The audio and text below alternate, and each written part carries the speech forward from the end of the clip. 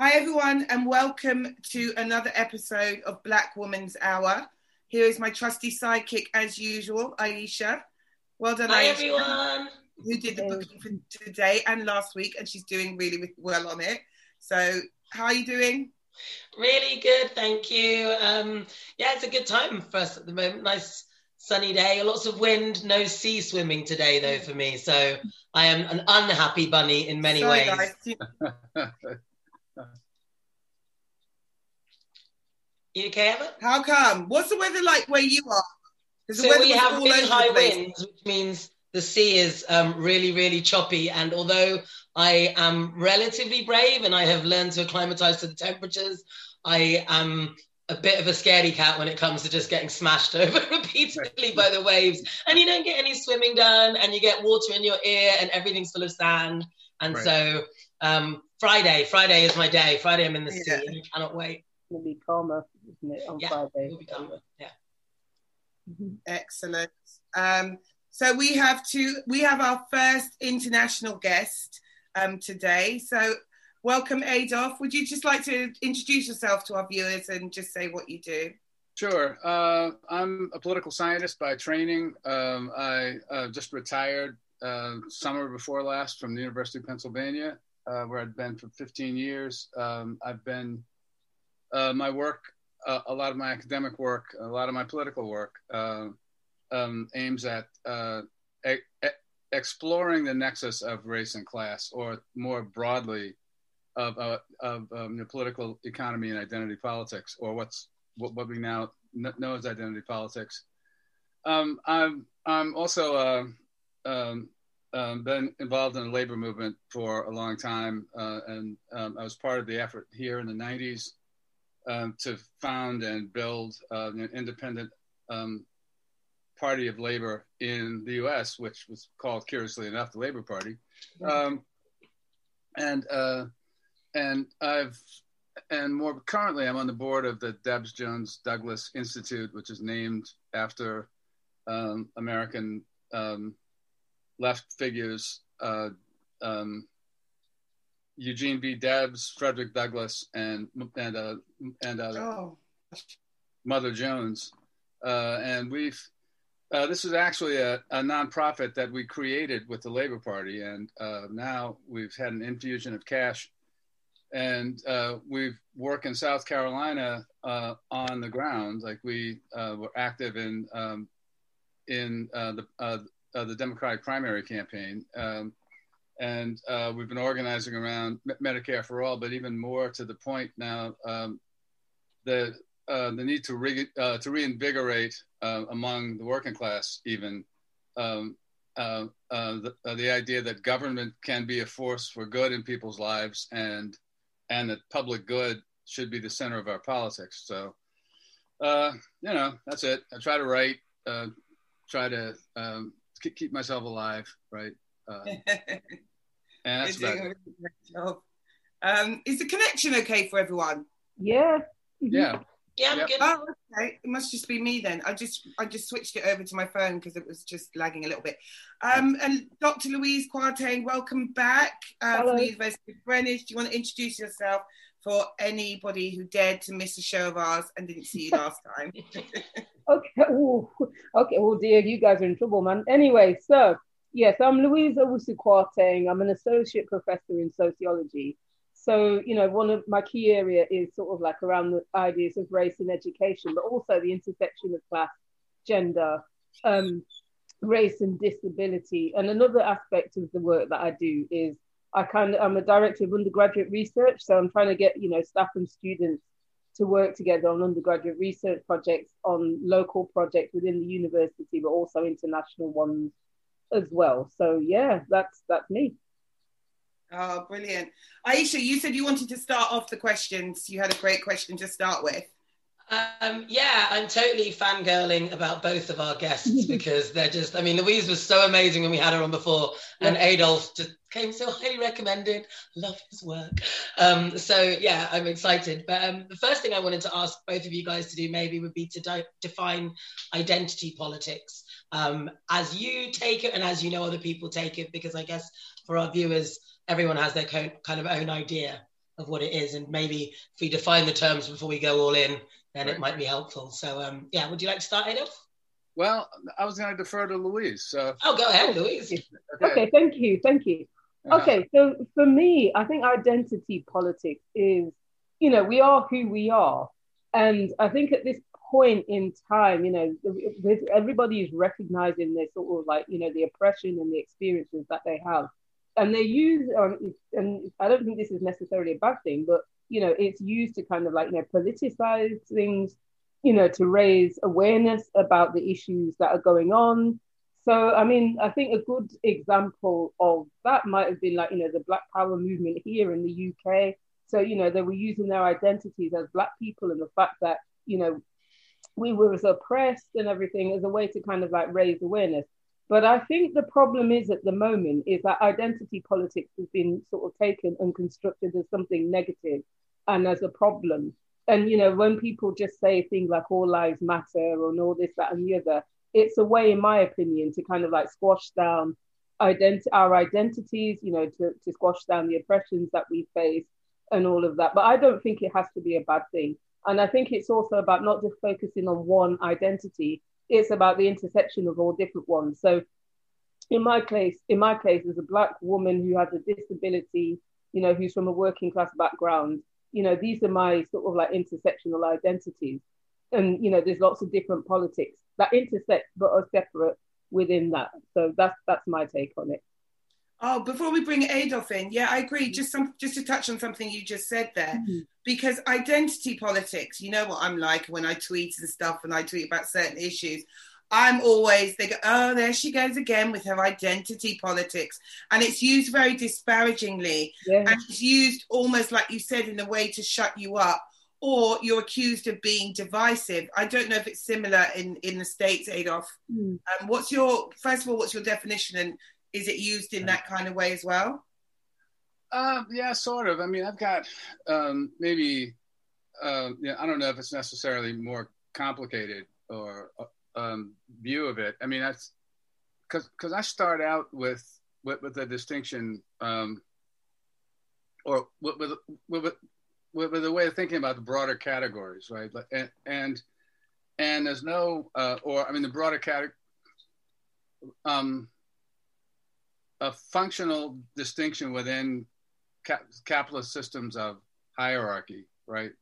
That becomes at one historical moment the foundation for what we refer to as identity politics, right? And I mean, so the kind of the way that I've mainly gone at this is to look at what we think of as politically significant identities. As expressions of the dynamics or social dynamics of the reproduction of capitalist hierarchy, right? And from that perspective, wait, I'm sorry, I got to ask you: is that a Dominican flag behind you? Ava. You're muted. Sorry, I muted you because my 5-year-old. Oh. Yes, I'm half Dominican. Half Canadian, half Dominican. Oh, cool. Yeah, I mean, well, one of my best friends, a former student and closest comrades, is a Dominican. That's how I could recognize the flag. Oh yeah, because one never forgets that parrot. But anyway, I'll tell you a story about the parrot after. Oh, good. Yeah, yeah, I'd love to hear it actually. Okay.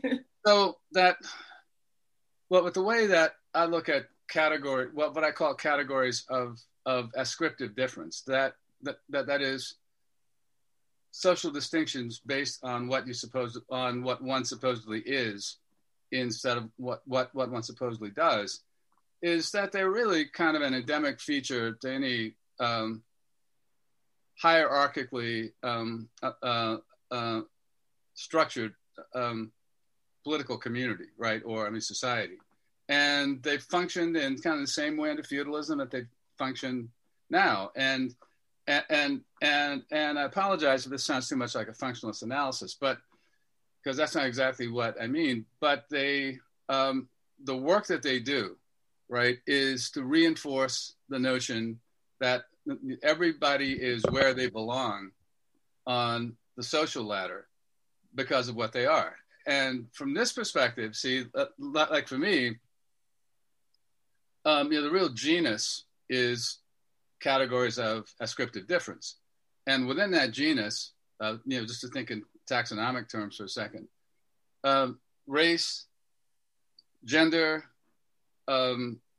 sexual orientation, immigration status, and et cetera, are species of the genus of ascriptive hierarchies because they all do the same work. And since none of them are real, right, like in the ultimate sense, you can do them and redo them and reorganize them and refine them totally at will. And that's what's happened over the history of these specific notions in a given society, because they're all made up, right? Like I often say, when you hear race, you might as well think unicorn, or when you hear gender, you might as well think Sasquatch, right? Which is not to say that because they're not real, like in the sense of being categories rooted in nature, that's not to say that they don't have social and political force, right? So all that said, it's like a long windup, I guess. But in the States at this moment, I think the greater tendency, and I think the more pernicious tendency, is kind of actually the other way around. I mean there are all kinds of wackos out there who object to the Black Lives Matter slogan for either sincere or bogus. I can't say fucked up on here, can I? You can. We had a woman called Ash Shikara. No one swore before that, but since then it's all gone to hell in a handcart. Say what you like. Okay. So anyway, here I think the greater problem now, because sections of the American ruling class have found it useful to displace the idea of economic inequality completely, right? I mean, when you think about the 2 or 3 months after the George Floyd murder, a handful of the most nefarious and reprehensible corporations in the entire world that are based in the U.S. found ways to pony up almost $2 billion to give to Black Lives Matter and to other causes that were defined in very abstract and diffuse ways as the racial justice causes. You probably saw that within the last month, I think, Goldman Sachs, the investment house, generated a $10 billion fund for Black women to establish businesses, right? I worked in both Bernie Sanders campaigns and was struck by the extent to which various kinds of race advocacy operatives. We eventually came to calling them race reductionists, just to counter the charge that those of us who didn't do this were class reductionists. Actually insisted things like the New Deal didn't do anything for Black people. Black people didn't benefit from it. The Bernie Sanders program wouldn't do anything for Black people because he didn't address Black issues. And kind of tellingly, in both campaigns, I, as a flack out on the campaign trail, was approached by, groups or individuals, Black people who would ask me, well, so why doesn't Bernie do anything for Black people? And my response was always the same. That I walked down every item in the program from national health care to free public higher education, et cetera, increasing minimum wage and so forth and so on. And after each one, I would ask, so is this not a policy that Black Americans would benefit from disproportionately, along with Hispanics? And to me, the real punchline of this story, since I've told it a lot, is not what happened exactly, but how the responses that I got to making that point shook out among working people. I can't remember a single time when the response to making that point that I got wasn't. Yeah, I take your point. I see what you mean, right? But among the PMC, right, the professional and managerial strata, it was entirely different. Nothing satisfied them, because what they understood to be, and this is what's understood to be the Black agenda, like in the States now, was a program that focused on addressing racial disparities, period, punto, right? But the problem with, and I mean, nobody's in favor of stark racial disparities, but the problem is that if that's the focus of what you understand to be a left agenda, then that's a left agenda that's already cozied up in bed and under the cover with the capitalist class, right? Because that's a notion of social justice that works quite well for them. There's nothing wrong with the patterns of inequality that are produced by the market, right? The only problem is that groups with a history of dispossession or victimization haven't been able to benefit as much. And what we need to do is take remedial action to sort of bring the Black upper class onto a more comparable footing with the white upper class. And all right, I mean, that's fine. I mean, that's as valid a goal as any other, I guess.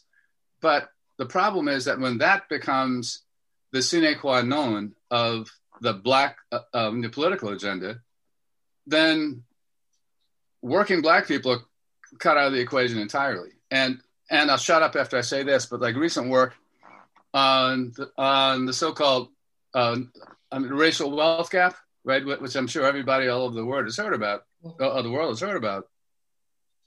is that it turns out that 75+% of the wealth gap is a gap that exists between the top 10% of Black wealth holders and income takers, and the top 10% of white wealth holders and income takers.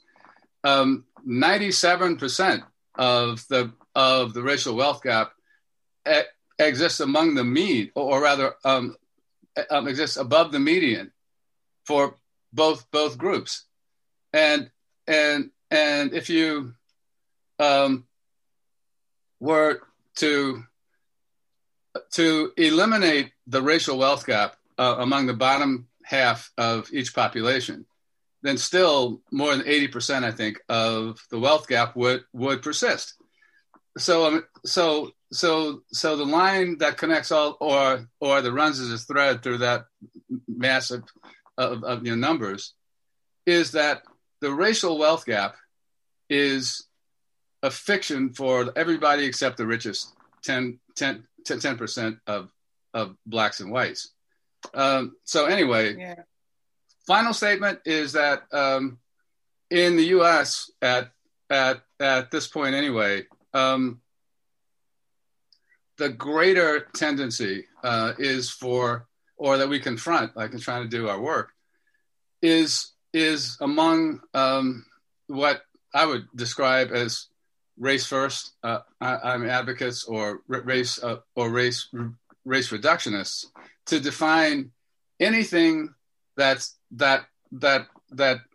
addresses a broader program of egalitarian redistribution is considered class reductionist. So yeah. I wanted to say, because I'm just before I bring Louise in quickly, just because it's just like I know a lot of our viewers will be going, huh? Sorry. I'm not calling you guys who are viewing thick. I'm just saying we're not all sociologists and we're not all lawyers and whatever. Right, yeah. I think there's a few things that you had said that I'm kind of hoping that I got right on that. It's like that there seems to be people seem to see race as a certain thing, and it's like, have you got black skin? And that is the problem that we are having. I'm not sure how extensive the problem is in the US. Hold on a second. Sweetheart, please. Mama, I'm hungry. Okay, babes, if you're hungry, go and get something from the fridge. Stop coming online pretending I don't feed you. Babe, I'm not going to do that right now. Honestly, here, take your the rest of your thingies. And I will do that after. Okay. Honestly. It's Black I Mama's feed hour her, right I now. promise. Right, thank you, darling. Yeah, great. Anyway, I think, I don't know how it is in America, but I know that definitely in the UK there is a movement. There are people who, for them, you're talking about Goldman Sachs and whatever, race relations is a business. It's about, right. So there are some people who are black and some people who are white who are both in the business of maintaining the status quo. Right. They don't need this right. to improve because then they're out of work. They're out of, what they do. Right. And there was some point I was making before the child came in and it's gone. Sorry. I was just going to quickly just add to what you were saying, Ava, that from what I took from what Adolph was saying was basically that the way that we're all separated and things can change. And the example I was going to give was like Italian Americans and the way that race changed, their race changed or their place in the racial hierarchy. Race is fluid. So if people weren't understanding what you meant when you were talking about genuses and that race is fluid, and actually it's the same thing with black people who access a higher class. As much as I love Bay and Jay, they aren't changing the material situation for black people around the world. So they have now become the upper class and they are nothing and we are nothing to them. And so that is past. Sorry, Louise, have I stolen your thunder? I take it back. Go, Louise, go. No.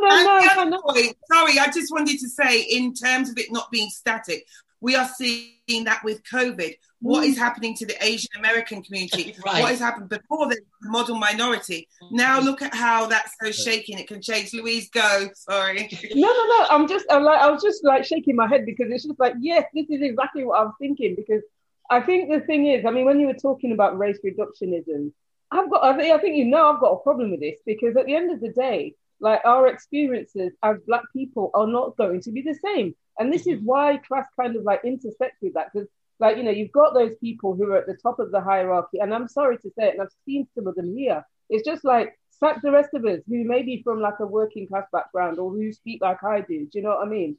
And I think, this is where it goes wrong. This is where it goes wrong. But then also, I think, Adolph, like, if I've got this wrong, please do tell me. But I think, like when you were talking about functionalism and stuff like that, I was thinking, okay, you're looking at it from a kind of macro level approach. Right. Okay. Right. I get that. But I guess because I kind of look at it, I always look at things from a sort of micro level. So like this is on the ground, sort of like understanding individual experiences or the experiences of smaller groups. So I have a different kind of like perspective, which is why I think that, okay, we can't, race reductionism just kind of doesn't work because everybody has a different experience. And as Ava was saying there about even with COVID, we've seen that. I mean, even in this country, look at the way that, some black people are really, they're more susceptible to COVID than other people because of the kind of jobs that they have to do. Do you know what I mean? So I think that race reduction or even class reduction is, I don't know, it doesn't sit well with me. It doesn't. But then that's just my micro sociology kind of coming out. Sorry. Well, no, I hear you. But look, COVID disparity is like a perfect example of this problem, right? Like early on in the pandemic here, like I was concerned, I actually wrote some about this, that there was a rush to look at the initial disparate numbers of infections and deaths and begin to argue that race was somehow like responsible for this. And especially if you're talking about a biological and a medical issue, it's not. Then that's the same. Well, in fact, I was just about to write this when I had to get on for an article my son and I are doing that liberal metaphors, right? Like race is our original sin. It's like national disease. For all for whatever positive or egalitarian intent people have when they make that claim. It's exactly the same claim that Victorian racists made, right about distance, right? Yeah. And I mean, in the UK, like, I mean, those bastards had convinced themselves that the English working class and the aristocracy were racially different. And that says something about both the fluidity and the promiscuity of the way that the race idea has been applied, which can only be the case because, once again, it's not real. It's not, it's not a category. Races aren't natural populations. But so we go on with this, and it turns out that, well, first of all, as you would expect, just thinking like an epidemiologist, that the early reports come in, and there are disparities, and then as more and more reports come in, like the disparities collapse. But most of all, and this was the most pernicious thing about it, frankly, that the insistence on condensing Black victims of COVID into this one identity category of theirs, race, helped or made it harder to see what eventually was confirmed, that that race is a shorthand, right? I mean, predictor, right? Which means even as a 74 now year old person with diabetes, who is officially classified as Black, I was never at the same kind of risk as my 32-year-old UPS driver, right? Yeah, exactly. Yeah, exactly. Because I mean, and I think that was the point I also wanted to drive at, because, like, you know, because of the sometimes, and I'm not saying all, but, like, you know, sometimes the jobs that we have to do, because we're doing more front-facing jobs. Right. So, like, for instance, here you see more bus drivers, or you see more people working in the NHS. I mean, I'm the same as you, because, you know, I teach, so I you know, I'm less susceptible. I'm not sort of front-facing, especially not now. So I think there is that kind of, like, disparity. So yeah, it's not the person's race. I mean, I know that last year, for instance, you know, they were trying to say that, it's because Black people have got lower vitamin D and all this. That's pathologizing. Right. Do you know what I mean? But it's not that. It's because of what, and, you know, basically we're doing the jobs that people don't want to do. Right. And I mean, living or housing conditions and so on. Excuse me. Oh, sorry. No, I was just going to say, essentially, just like, so for everyone following, although we agree that race is a social construct, right?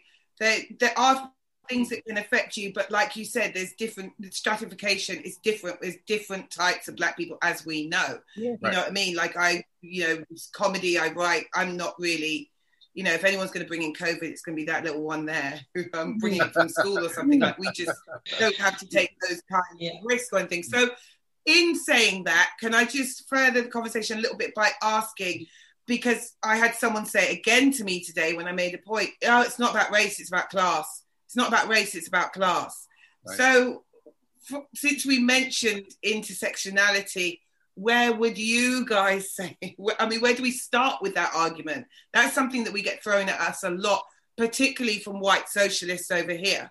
I don't know if they're the same in England. I think that was a criticism of the Bernie campaign, from what I saw, the Bernie bros, or whatever they were being called at the time. I tried to keep up as much as I can. But one of the things was that, like you said, people asked, what are you doing for Black people? Because it was seen as quite a very white type movement that was only concerned with class. Well, I tell you what, though, I mean, just a little factoid, right? At every point between 2015 and 2020, Black Americans in polls reported higher support for Bernie Sanders than among any other group, right? Because you look at what the campaign's program promises, right? And now there are further complications. There would be like a different show that nobody would even care about, but about the relationship between what rank and file Black people would respond to, and and what the vote actually turned out to be. But the fact is, and I have to say too, I mean, yeah, I mean, there were assholes, self-conscious, smart, white guys of whatever gender, or for that matter, whatever race, who, because I remember after the South Carolina primary, both times actually, there was like a spate of stuff. And I'm not on Facebook or Twitter for pretty much the same reasons I don't drive around with a pistol in my glove compartment, because, bad shit would happen in the spur of the moment and I'd regret it forever. But I saw a welter of comments from presumably white people complaining about how black voters didn't understand their own interests, and to hell with them. Yeah. I mean, that was there, but the Sanders campaign was as conscious of the need to attack racial injustice as anybody else in the country was, right? And this was a smear, and it was a smear precisely on behalf of people who want to insist that all black people have one single agenda, and it just happens to be an agenda that advantages the class that the vast majority of us do not belong to, right? And so that's another thing about it. And look, I mean, there's a colonial analogy here too, right? I mean, I was just rereading some of Fanon for the 15 millionth time, and a good friend of mine actually wrote a nice piece on this. That so I'm of the generation that was caught up in third worldism, and I came out of the Black Power movement right in the U.S. myself, and I wouldn't say that our third worldist perspective was naive exactly, but I think there was a combination of not having or not being sensitive enough both to the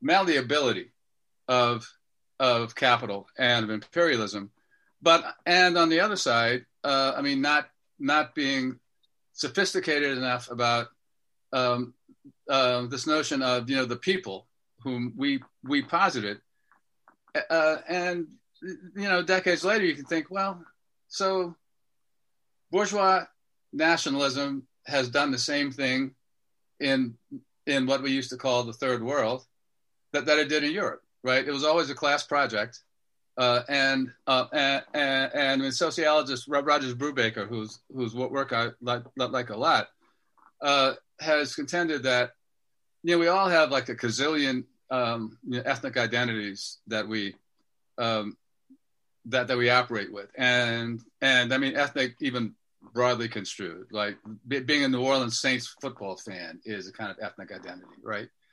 Being a Catholic, right, in the Protestant world it can be a kind of ethnic identity.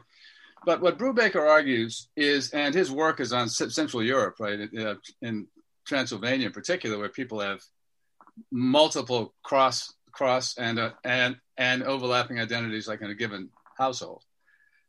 So, and Brubaker's argument is that ethnicity is likely to rise to the fore, right, among the complex of identities that people have when agitated by political entrepreneurs who want to pursue agendas that require the support of a population much larger than the number of people who would benefit from the agenda.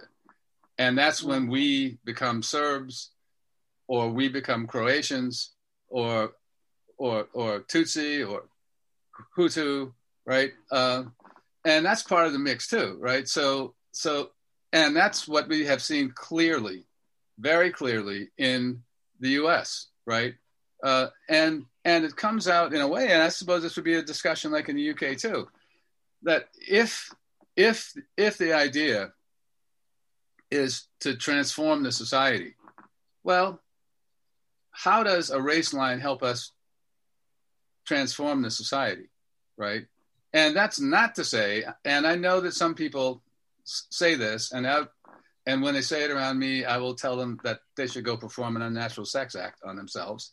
But I mean, some people say, well, I mean, that's why you need to subordinate everything to some I mean, abstract idea of class. I have hardly ever encountered any of those people. And, you know, I've been an active person identified with the left for more than half a century. And yeah, I mean, there's some out there, right? But I mean, not enough to count for anything. But that's the, you know, I mean, that's the stereotype that gets, deployed to attack the entire egalitarian left project, right? I mean, we saw it here. I don't know if you saw it here with Jeremy Corbyn. Right. I mean, strong Jeremy Corbyn. I mean, my personal dream would have been Corbyn Sanders. Do you know what I mean? Me too. Oh my God. Right. A different world. A different world. Half the problems we've got now, you know. So yeah. No, we wouldn't. But I think you're right. I felt naive coming out of that election, the 2019 election. I was stunned. I didn't speak for 3 days. If you know me, that's amazing. Right. I was so devastated by it. I thought to myself, maybe I need to grow up. Maybe I'm naive. Maybe I'm stupid. But I really thought that we had a real movement going there, and just seeing it crushed by the establishment and those. You know, those are, to me, the people that voted against their interests. Right. You know, the majority of people who went Trump rather than Sanders, or, you know, even the neoliberal Democrats. I mean, Aisha, what were you going to say? Well, I was going to ask, I mean, back to people voting against their own interests. Mm-hmm. But obviously with the Corbyn campaign, there's an ad that I always talk about where they had a white working class guy walking through a council estate saying, I have more in common with the Bangladeshi cleaner. I have more in common with the Polish car cleaner. I have more in common with than I do with Boris Johnson or any Tory or any one of the upper classes, which of course is the argument that we're all making. But what I do have to say, just not to counteract it, but the thing that I think for me is where the sticking point has always been, and I really would love to hear Louise's thoughts on this, and obviously Adolph's as well, but is that when I am part of the left and the class struggle, which I am till I die, obviously, it's very difficult as a Black woman, because you very quickly find yourself in situations where a lot of the left doesn't support you. So, for example, were you one of the cleaners at the UCL strikes, you weren't getting supported, but yet we were told to support close the pay gap, which is back to what you were saying earlier on, Adolph, support more women in boardrooms.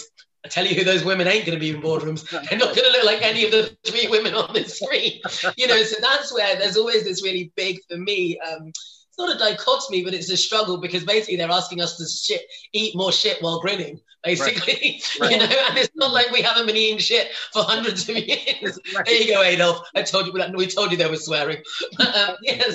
Well, now I feel liberated. Thank you very much. Good. Thank you. Welcome. This is a safe space, a safe fucking space. So anyway, Louise. I mean, I agree. I mean, I agree 100%. I mean, I was making notes as everybody was speaking here and stuff. So I think one of the things that I always think about, now I watch documentaries about every little thing, you know what I mean? I even watch documentaries on Coronation Street or whatever. But anyway, I was watching one, you know, like a couple of years ago, and it was called The Road to War.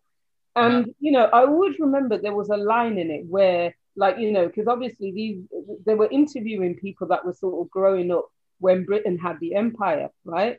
And, you know, like there was a guy, he was from a working class Cockney background, he was a white guy, and he was saying that, you know, the way that society kind of like constructs, you know, like even working class white people, is that they're better than someone else who was from a different ethnicity, who basically belonged to the empire.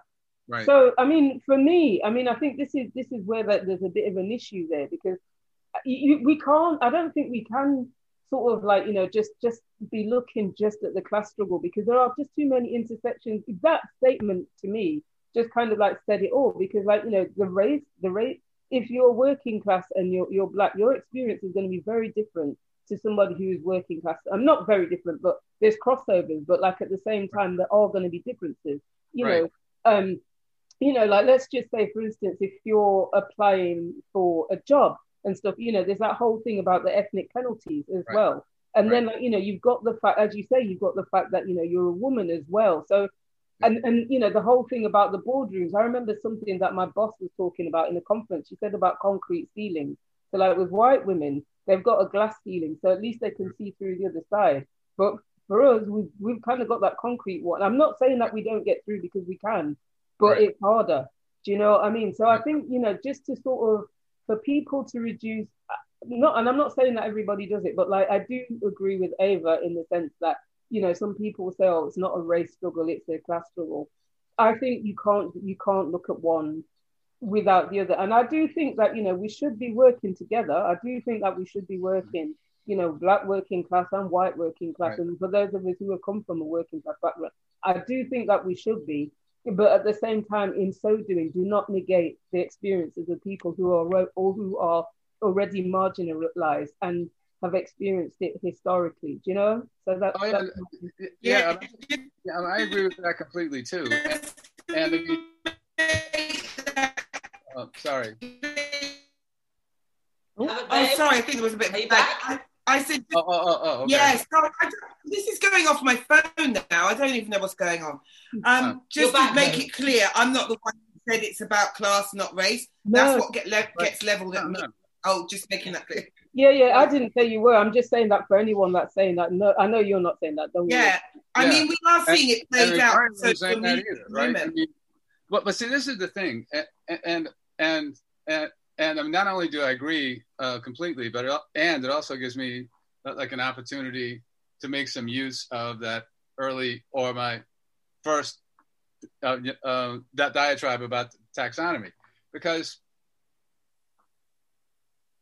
there's both a practical question for me and an interpretive question, right? And they're connected. The interpretive question, which is the punchline of that dichotomy or the taxonomy stuff I laid out earlier, is that, and this is why, to be honest, like I've never been a huge fan of the intersectionality framework, but it amounts to the same thing. That the way I look at this is that the work that these ascriptive hierarchies do, right, is they first of all emerge out of as ideologies within the capitalist cultural system, basically. So in that sense, yes, it's certainly true that you can't you can't attack them without attacking capitalism, but you can't attack capitalism without attacking them as well, because it's all produced within the capitalism, with capitalism as a cultural and a political, economic, and ideological order, right? So and one of the things I find really disturbing about there's a tendency, I hope this hasn't swum backward across the Atlantic yet, but there's an academic tendency here called Afro-pessimism, which posits that race as a transhistorical demon, basically, right? And that definitely just seems to do the work for the other side. There's a kind of passively glorious pessimism that the well-fed classes get to bask themselves in, right? There's nothing we can do no matter what we do. The whole world is organized around anti-blackness. But on the practical side of this, too, it's that, well, we want to transform the society, right? We can only transform the society by building a movement around the broadest possible solidarities that we can construct to separate us from the ruling class, basically, right? Mm. And from that perspective, and again, this comes up a lot of my work over the years like in the labor movement. What's the best way to get at working class sexism and racism? One of my one of the first books I read when I was a kid was Aesop's Fables, and I read it over and over and over. And one of my favorites was the contest between the sun and the wind about which was stronger. Yeah. Right. Mm-hmm. And they picked this guy on a hill with a jacket, and the wind blew and blew and blew and blew. And the harder the wind blew, the tighter the guy pulled the jacket around him. So then the sun took its turn, and it gradually got warmer and warmer. The guy took the jacket off himself. From an organizer's perspective, that's what you want. And how that translates, I'm into the working class movement, and in the U.S., but elsewhere in the world, it's the left and the trade unions took on the flavor of the world that they operated in. That they were always more egalitarian than anybody else, right? Both for practical reasons and for principled ones, depending on the kind of union that you're talking about. And I guess what I'm trying to get to is the best way to overcome racist and sexist and whatever other tendencies like that in the trade union movement is through rooting discussion of them solidly in the context of solidarity, right? And commitment to the same institution, the same struggle, right? And the way it can go is first as a grudging kind of tolerance, and then people form personal connections, right? It's not like a Brotherhood Week movie, but I mean, people can come to see, right, what the guy that you pointed to who was going through, who's walking through the council housing saw. And that certainly works better than any kind of, hectoring about you need to acknowledge your white privilege. But there's so much crazy shit going on in this country now about that, and I hope you're spared from it. But I mean, may I turn the tables for a second, because I have a question I'm really curious about. Okay. And it's got to do with the Corbyn moment, right? I mean, because and really after Corbyn's defeat mainly, because I've been reading in the New Left Review and elsewhere, and I have some colleagues here who are UK nationals and are aligned with a wing of the Labour Party that concerns me. Okay, and that's this one that like some crazy people have even tried to argue here that Sanders lost because he conciliated the woke elements and made too much of an appeal. That's absolute bullshit. No truth to it whatsoever. But in the U.S., that's partly a marker of a thing, a little tendency that mainly exists on the internet called the post-left. And like these are people who want to argue that the way forward for the left is to make alignments with what they imagine to be the working class components of the Trump constituency and around an economic nationalism, discourse.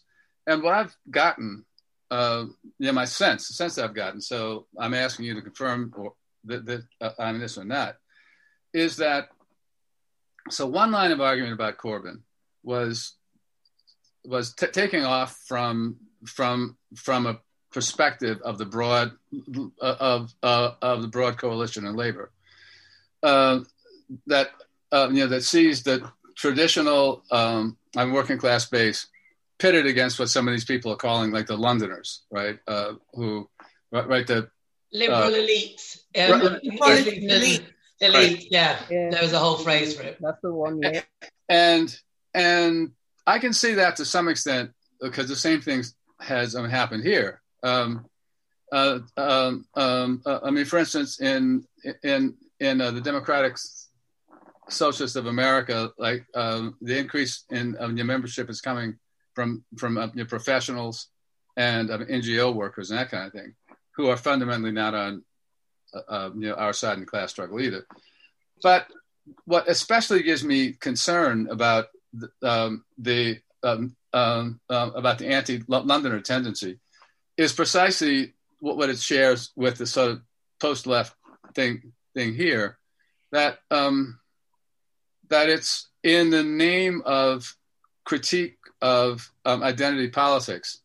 They're prepared to go make an alliance with the right, which would only end up one place. I don't know. I mean, I think to answer from, I was really heavily involved with the Corbyn thing at first, and did the whole Make Jeremy for PM tour, and I was on Newsnight talking about it, and I was very, very passionate fan of Jeremy's and what he stood for. I think what they do now, I mean, like I said, I'm starting to wonder if I was just very naive, but what they do is they talk about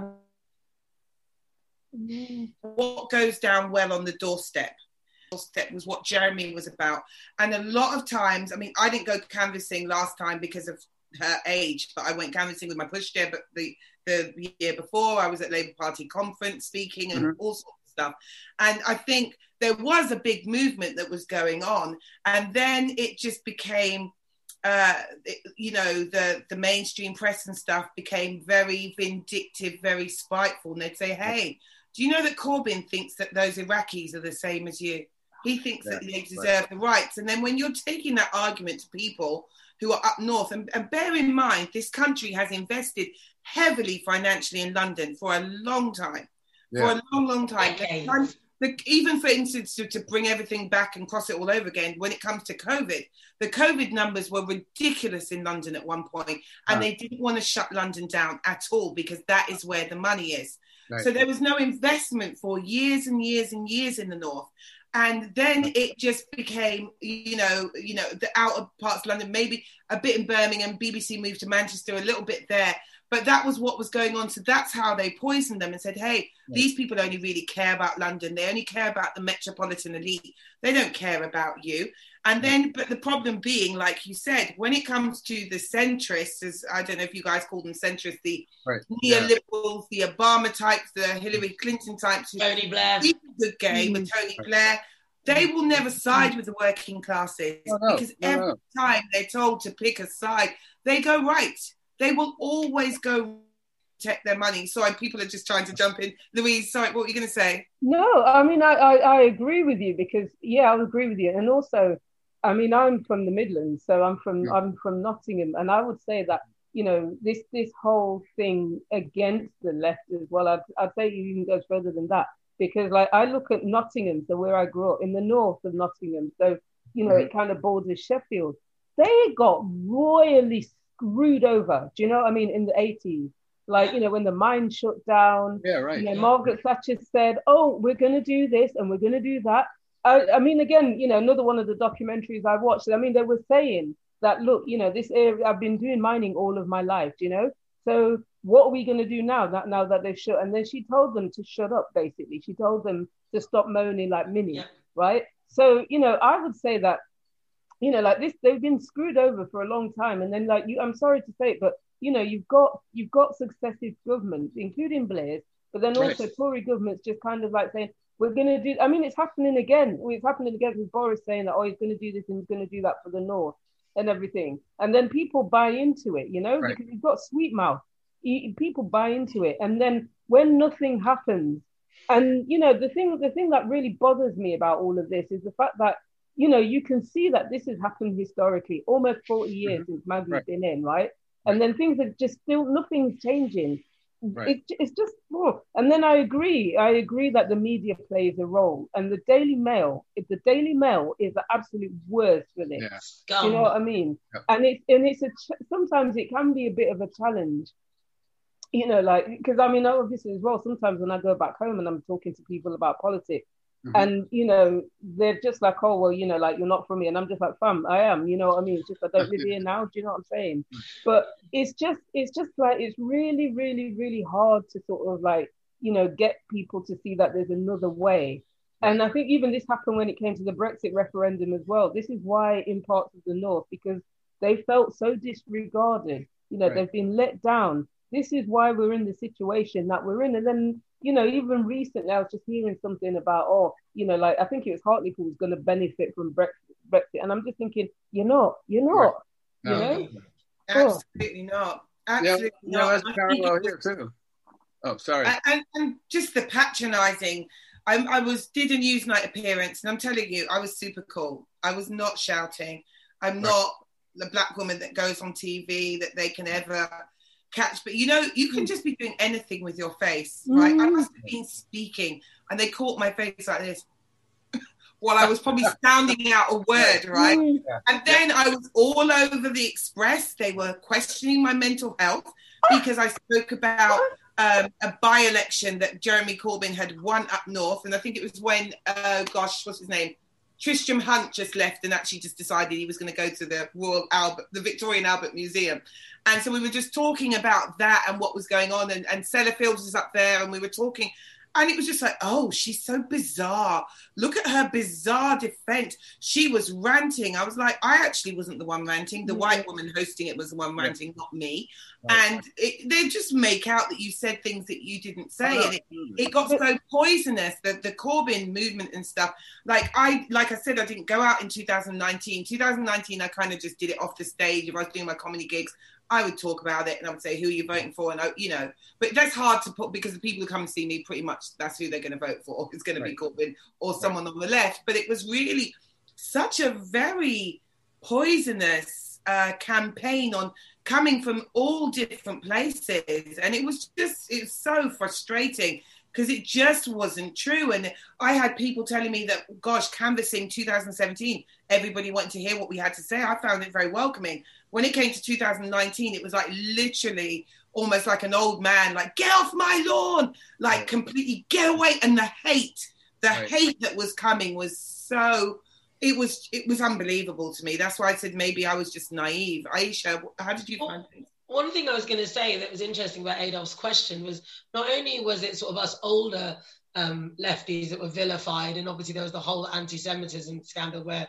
I mean, we had a wonderful, wonderful guest, one of Ava's close friends, Nishat, talk, consultant cardiologist, about how she felt after she was canvassing pregnant or with a very small baby. And, all these people who are dedicated to just wanting children to eat, being vilified as, and people who've campaigned as anti-racist, people who are on the sharp end of racism. I mean, the amount of insults, there are plenty of Jews being vilified as, all of these people vilified. But even the other thing, and one of the things I think is actually the saddest parts of it, is the amount of young people who were switched on to politics because they had previously thought they had no chance of getting jobs. They were saddled with £50,000 university debt.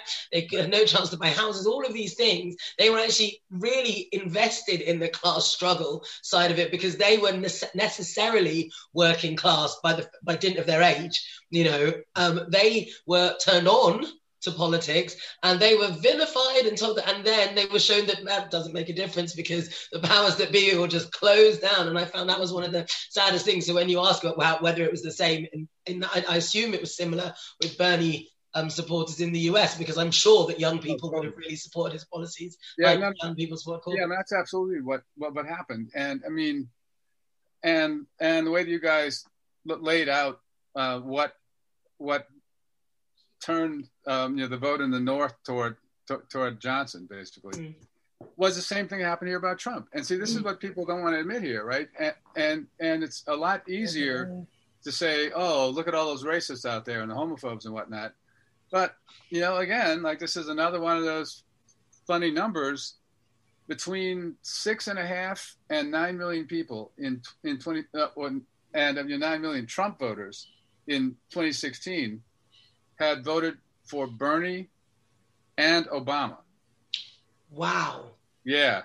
And I mean, I can send you a couple of things that we published that take off from that. There's a woman who's a very good friend of mine who's a labor organizer and activist in Hawaii. And her, there's this funny little population in the American West that overlaps Colorado and New Mexico and maybe someplace else.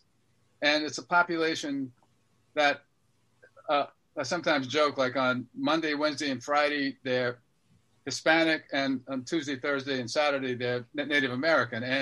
And they speak a dialect of Spanish that shows that. Wow. Her father worked with Cesar Chavez. He's a longtime trade unionists, not just with the farm workers, but with the federal employees and the Boilermakers, whatever. And her mother's was a social worker, and she was appalled to find that they voted for Trump. And her father said to her, "Well, I voted for Trump just like I voted for Obama, right? Because he's promising to make things better, and Obama didn't, right? And Trump came back with the same promise. And like you say, these are people who have heard nothing better from the Democrats since 1992. Then, don't worry, we'll come back for you after we take care of Wall Street, right? And there's been like a 50-year decline in per capita wages, like in the U.S. And these people, and nothing's happening for them, and a whole lot of stuff is happening to them, right? Their kids are getting sent off to war. So what the fuck? You expect that when the Pied Piper comes to town and says, "I'll take care of you," and the Democrats haven't even offered them an explanation, right? They just tell them, well, the jobs moved because you didn't do enough to husband your human capital, so we can give you like a coding class and get your ass back out there in the labor market. That has nothing to offer you. So the one thing I can say for Biden is that so far his administration seems to have recognized, of course he'll never say so in public, the failure of Obama, and what their policy approach seems to be like is trying to take away, or a chunk of it is trying to take away Trump's voting base, right? Not his hardcore fascist base, but the people who vote for him right out of desperation, right? Because there's nothing like offering jobs and support that kind of clears people's heads up a little bit, but it's exactly the same thing. And Louise? I don't know, I was concerned too, frankly, that during the primaries here, that the center of gravity within the ruling class and the dominant tendency within the Democratic Party made it clear that they were more concerned about Sanders and a challenge from the left than they were about Trump, right? And I think that changed a little bit with all the post-election stuff, and I'm pretty sure they freaked out on after January 6th. But I've also been saying for a while that looking at Johnson, Modi, Orban, Poroshenko, Bolsonaro, that's pretty clear that what was starting to look more and more like, anyway, neoliberalism has exhausted its capacities to deliver enough of the population to sustain its legitimacy as a democratic order. And if that's the case, there's only two directions you can go. One is toward authoritarianism, and the other is in the direction of social democracy. And to me, it was like and way too much of an open question, right? As to which of those options would be more attractive to the American ruling class until the Trump stuff. It's like I said, they will lurch right. I was going to say, do you think in terms of Biden, where you're saying he's made, what he's done different from Obama, but do you think Obama, as being the first black president, had to be too conciliatory? I felt with Jeremy Corbyn, like with Obama, when the blue dogs were barking in the Democrat, they were dragging him sort of center, the center right were dragging him that way. And I felt the same with Jeremy Corbyn. I was just like, deselect, fire them, get them out, withdraw the whip.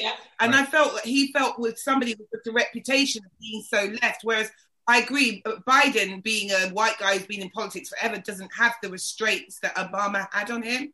If you understand what I mean, would you say that is true? Well, it's an interesting question, and I'll go back, to 2008 on that one, because I didn't support Obama, and I didn't support Obama for many reasons.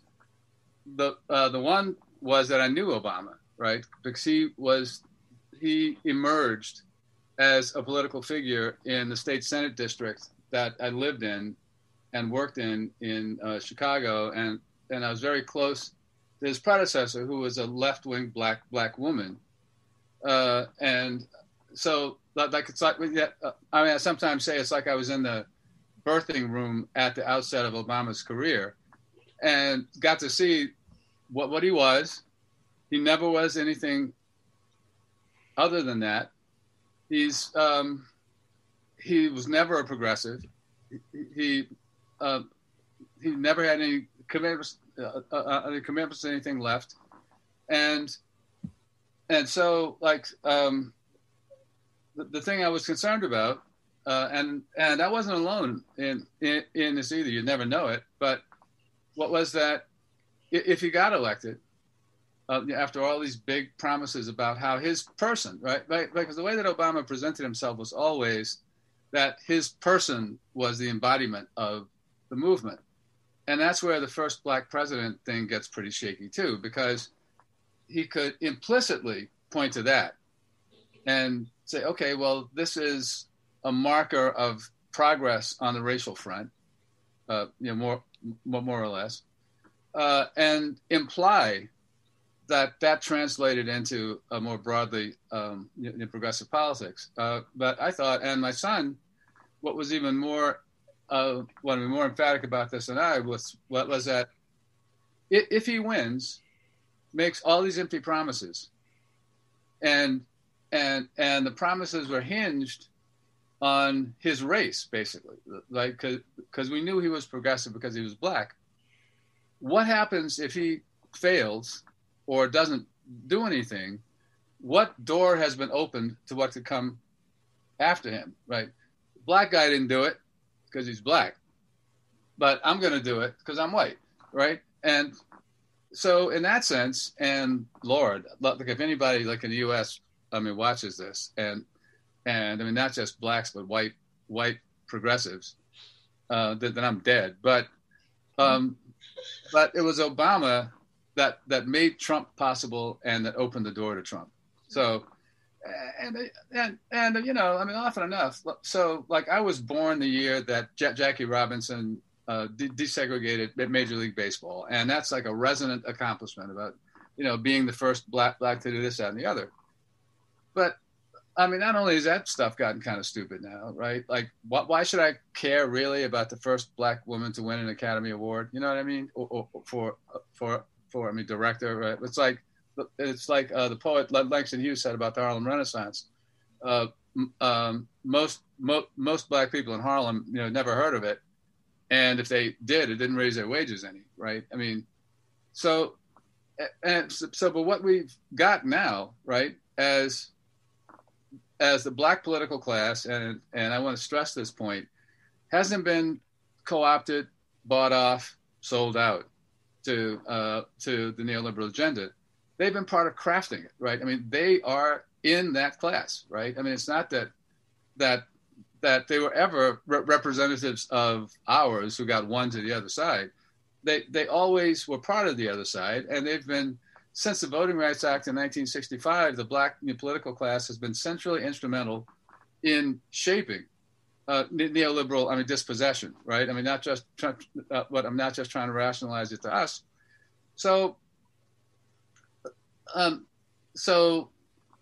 they all have an interest, right, in shifting our attention as black people who are expected to work for a living from the circumstances of our lives to cheerleaders, right, in the stands for the accomplishments, or to demand the accomplishments of people who claim to represent us, right, who have no actual connection to any sort of popular working population.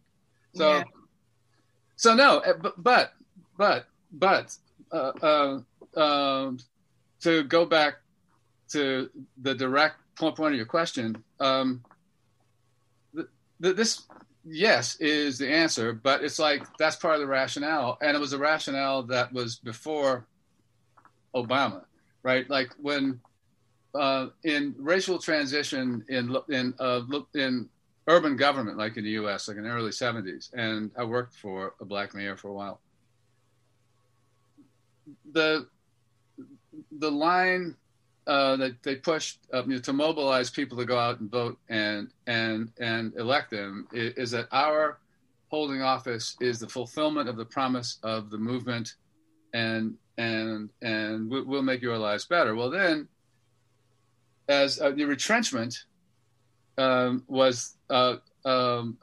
the order of the day, when people would complain about problems, like public housing being killed and whatnot, the standard response from the black political from black politicians basically was, I want to do more, but the power structure is holding me back, and they won't let me do it because I'm black. And my son's. Yeah. I mean, I agree with what you're saying that Obama made Trump possible, but I also don't think it was entirely his fault. There were some angry racists out there. Oh yeah, totally. Like, we are going to go so far now. How dare that black man? But I think we've really kind of come full circle in the way that really what I think you would agree with is the Audre Lorde famous quote: "The master's tools can never be used to dismantle the master's house." And I think that's the crux of it, really. Louise, sorry. But I'll say one more thing about the Obama thing, though, and it's like a crude, pragmatic calculation, right? If electing the black guy is the big thing, right? And if we understand that there's a likelihood that because he's the black guy, people won't let him do anything, then why fucking bother electing him anyway, right? Right? Because if the point is getting something from government, the extension of this argument is that we would have been more likely to get stuff from the nefarious Ms. Clinton, right? Then that's the way we should have gone, right? I mean, it's not like, but again, it's not like Star Search or like American Idol, where like we're voting for Obama on the TV set to be the number one, right? Like, this is a pragmatic question. But yeah, I take your point. Sorry. I think I was kind of really saying, I think it almost seemed to be a conscious decision of his, but then sort of taking in what you said as someone who worked around him and stuff like that, maybe it wasn't a conscious decision of his to play down. He just was that. He was that centrist. No, I mean, he definitely was that. Well, he's never going to do anything anyway, because it's not his belief, and that black skin people has assumed. So yeah, I completely get what you're saying. We're almost out of time. Louise, is there anything you'd like to add? I saw you nodding a few times. Yeah, I mean, I actually wanted to go back to, there's a couple of things that was saying, and I've just kind of like wrote my notes as usual. Okay, so but I think you were saying something about, your experiences on the doorstep, okay? And, I think for me that actually, again, speaks to this idea of like, why you have to look at all the different aspects of your identity, because like, if you're being blown around in the press as being this angry black woman, because like that's those old tropes that have just been kind of like consistently used as a way to sort of like, shut us down. And I think, people are using that as the negative form of identity politics, because you're speaking your mind. You're not necessarily you're not saying it in any bad way, but people have taken that and they've twisted it. So, like you are speaking about class, you are speaking about oppression and all this, that, and the other. People are using that to shut you down. And the Express, don't even get me started. In terms of sort of like, the regional thing that Adolph was saying, I mean, to me, it was also sounding a bit like what's happened here with the red walls in the north, because like, those places were staunchly Labour. I was listening about Hartlepool today, 47 years of Labour, and then suddenly it's it's wobbly now. It's looking very, very wobbly, with 50% of the vote going towards Boris Johnson. And I think this is again because like they're being made promises, build things like using them little 3-word slogans like "build back better" and stuff. So then people are buying that, they're buying it. A bit like America, "Make America Great Again." That taps into people's psyche. So the get Brexit done. Those three words. Get Brexit done. And I'm just like, really?